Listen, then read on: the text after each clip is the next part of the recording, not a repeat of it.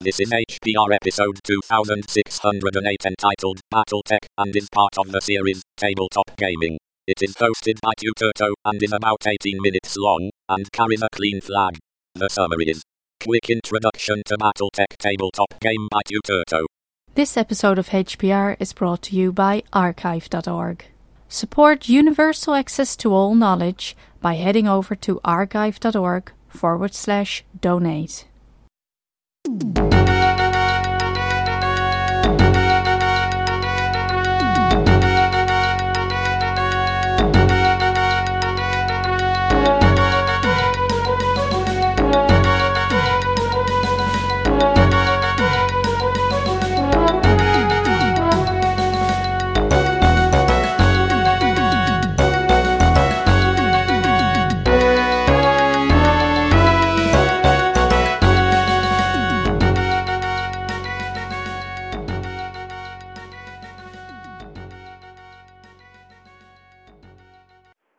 Hello and welcome to another episode of Hack Public Radio.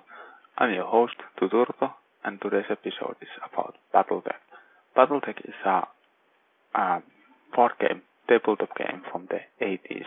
You may know the franchise from such games as the BattleTech, the computer game that was released just recently, and somewhat older series called MechWarrior.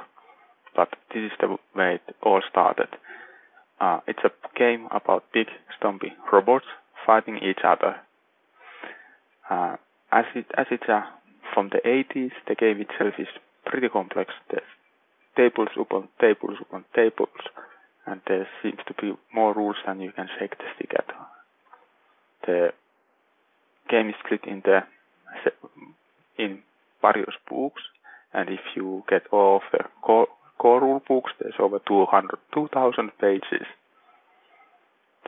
But luckily you don't need all of those, and I started the game with a free PDF leaflet that was really pocket-sized. The game is played on a hex map with miniatures, but only the hex map is important. You don't have to have a fancy miniatures. You can play it with counters or even bottle caps or basically anything that fits in the hex and can tell you what direction it is looking at. The game has a rich lore. It's over 30 years old.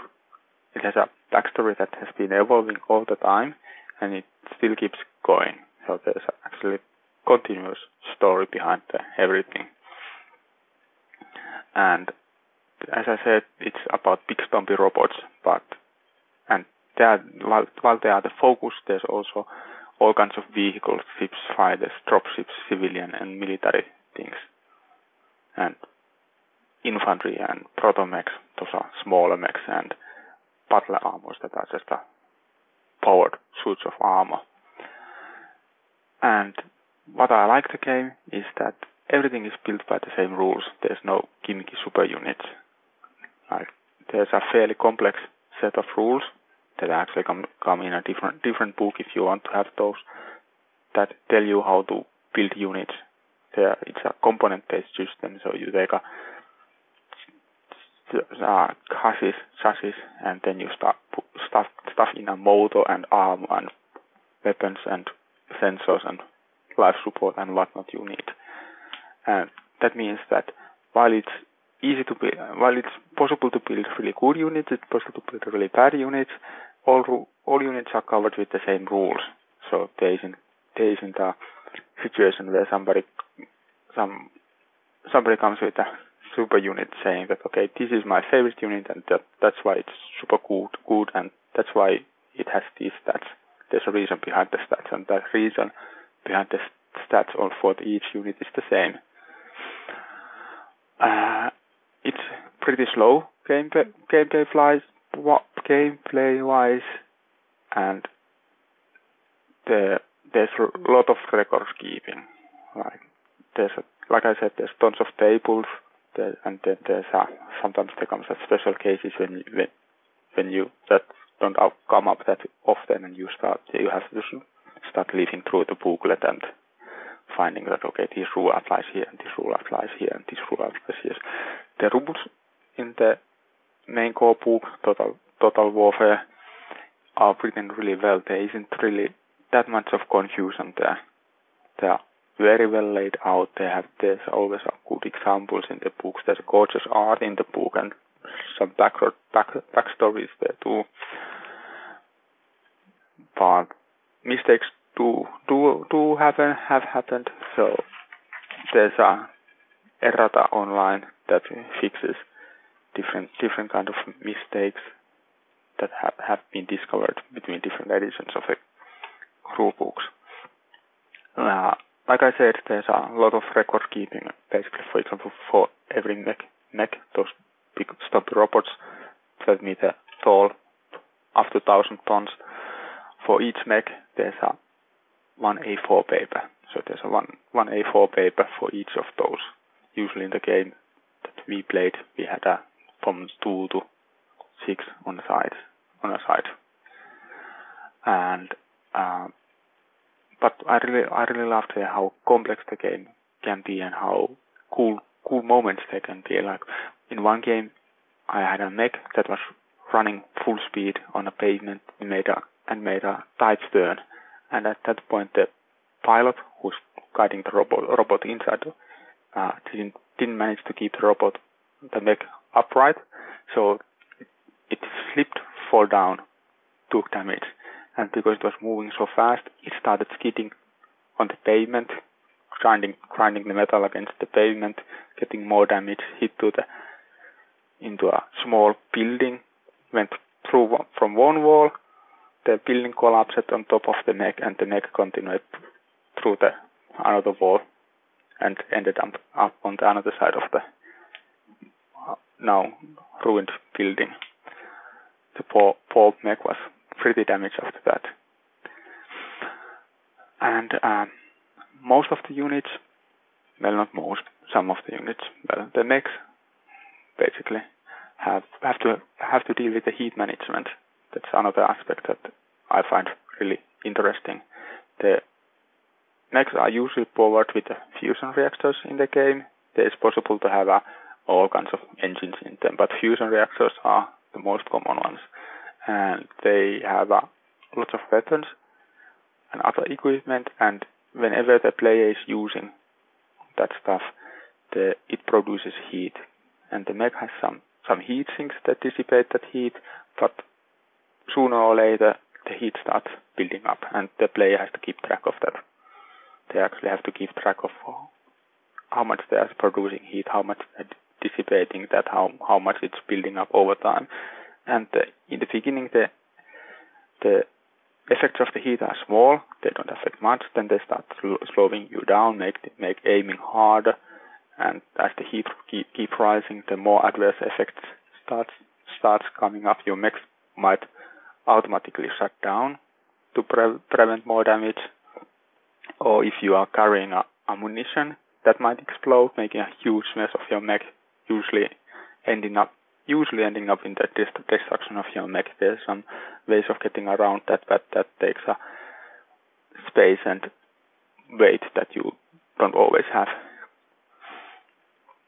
And the game is pretty sandboxy. There isn't while the core book has a couple scenarios as examples that this is how you can play the game, nothing forces you to play it that way. It is possible to play one-on-one, like one player against another player, or 4 player, 2 versus 2, or 4 player, 4 versus each other, or a big game like biggest games we have had. I think we had like 5 or 6 players on a side at least,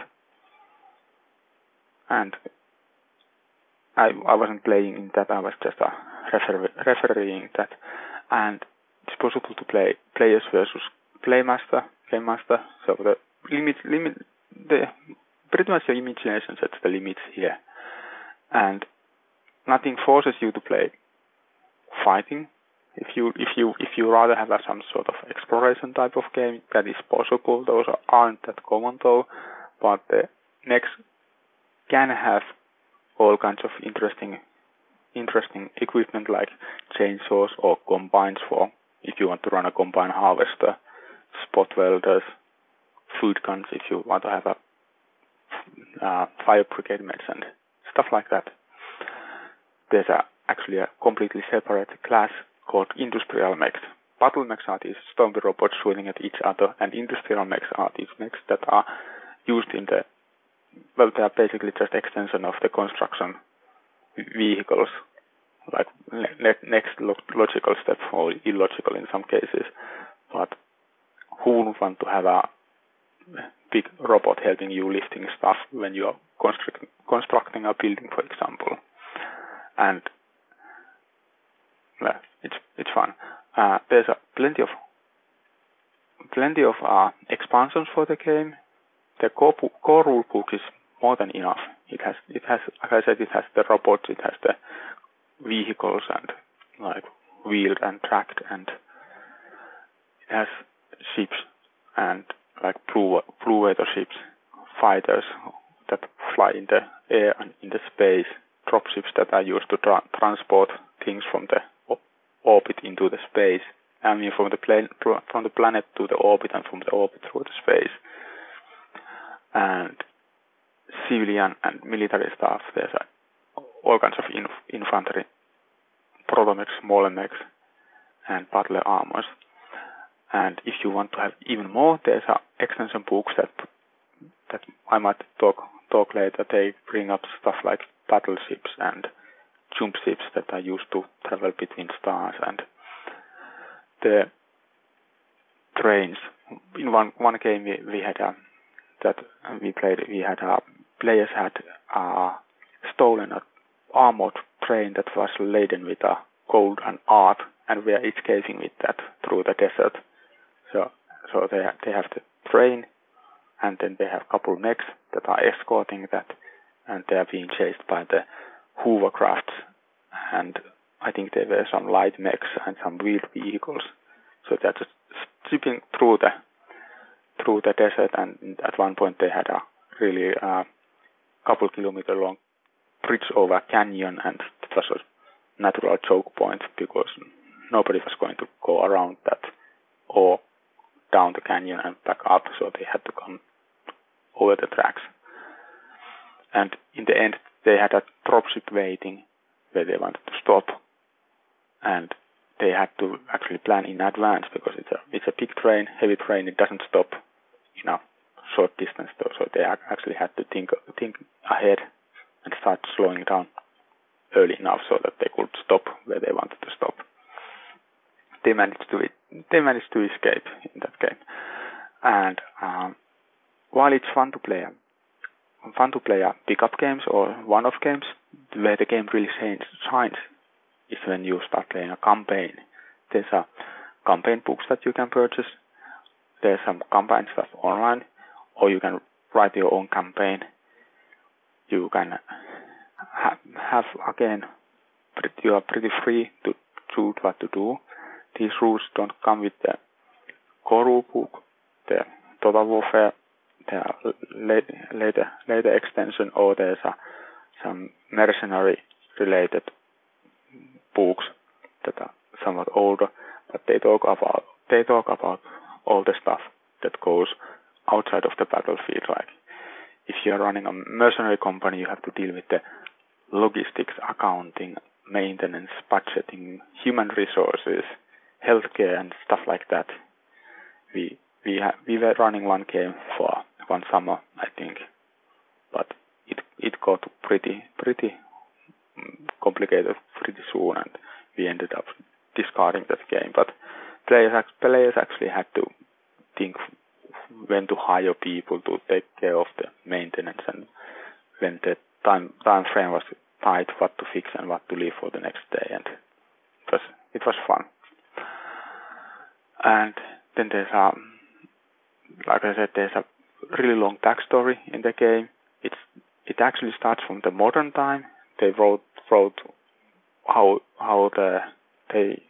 they came up with interstellar travel, how they started colonizing galaxy, and it's pretty interesting, and if you like that stuff, quite a bit of that is available online, and then there's again more extension books that deal with that. Some are for a specific era, and some are for specific factions or units, and they have stuff like they talk about insignia and customs and history and stuff, things like that. What mechs they prefer and what kind of industry that area has and so on. While the game is about big stompy robots, it tries to be somewhat realistic. Like the faster than light travel is possible only with special ships, and those ships are extremely expensive and extremely rare. But other than that, it's sort of kind of plausible. Like they try to come up with different kind of reasons why things are like they are. One notable thing is that while they have been colonizing the galaxy, they haven't really encountered any intelligent life forms. The humans are alone in the space. They have encountered some life forms, but those aren't really that intelligent. And factions are like there isn't clear cut that these are good guys, these are bad guys. It's pretty much everybody are just trying to survive and doing what they think is best for themselves. There's alliances and broken alliances and things like that. If you are into such a thing, it's pretty interesting. And what else? I lost my thought here. Right, about the accuracy or realism. There's of course are cases where the realism doesn't really work. Like, for example, Atlas, one of those big 100-ton mechs, is when you do the math, it's actually so light that if it were to step on water, it would just float on the surface of the water. It wouldn't sink in. And later on, if you have at some point the battleships, I think, when you start building bigger and bigger battleships, at some point the efficiency of the motors sort of flips and they start producing more energy than they are consuming. And there's a funny little cases like that here and there, but most of the time they are not really noticeable, and it's a game anyway. It's a game about big robots, so while it's nice to have some sort of semblance of realism, you have to remember that these things don't really exist, so there has to be some leeway there. And because it's the child of the 80s, the future they are talking about in the game is the future of the 80s. Like the computers are big and bulky, and they have funny devices, and like that's part of the charm for me. But if you're interested in a tabletop game where you can duke out with the big robots, this might be a fun to look at.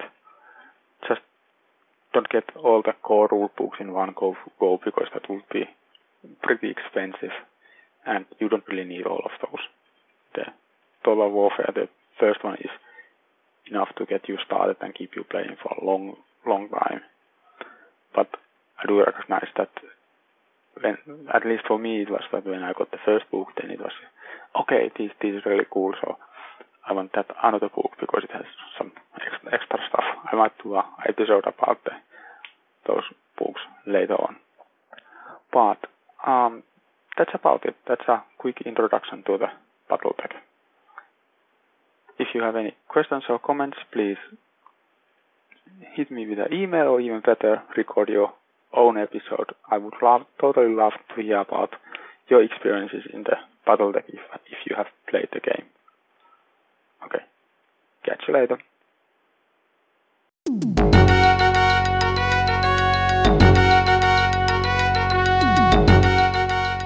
You've been listening to Hacker Public Radio at hackerpublicradio.org. We are a community podcast network that releases shows every weekday, Monday through Friday.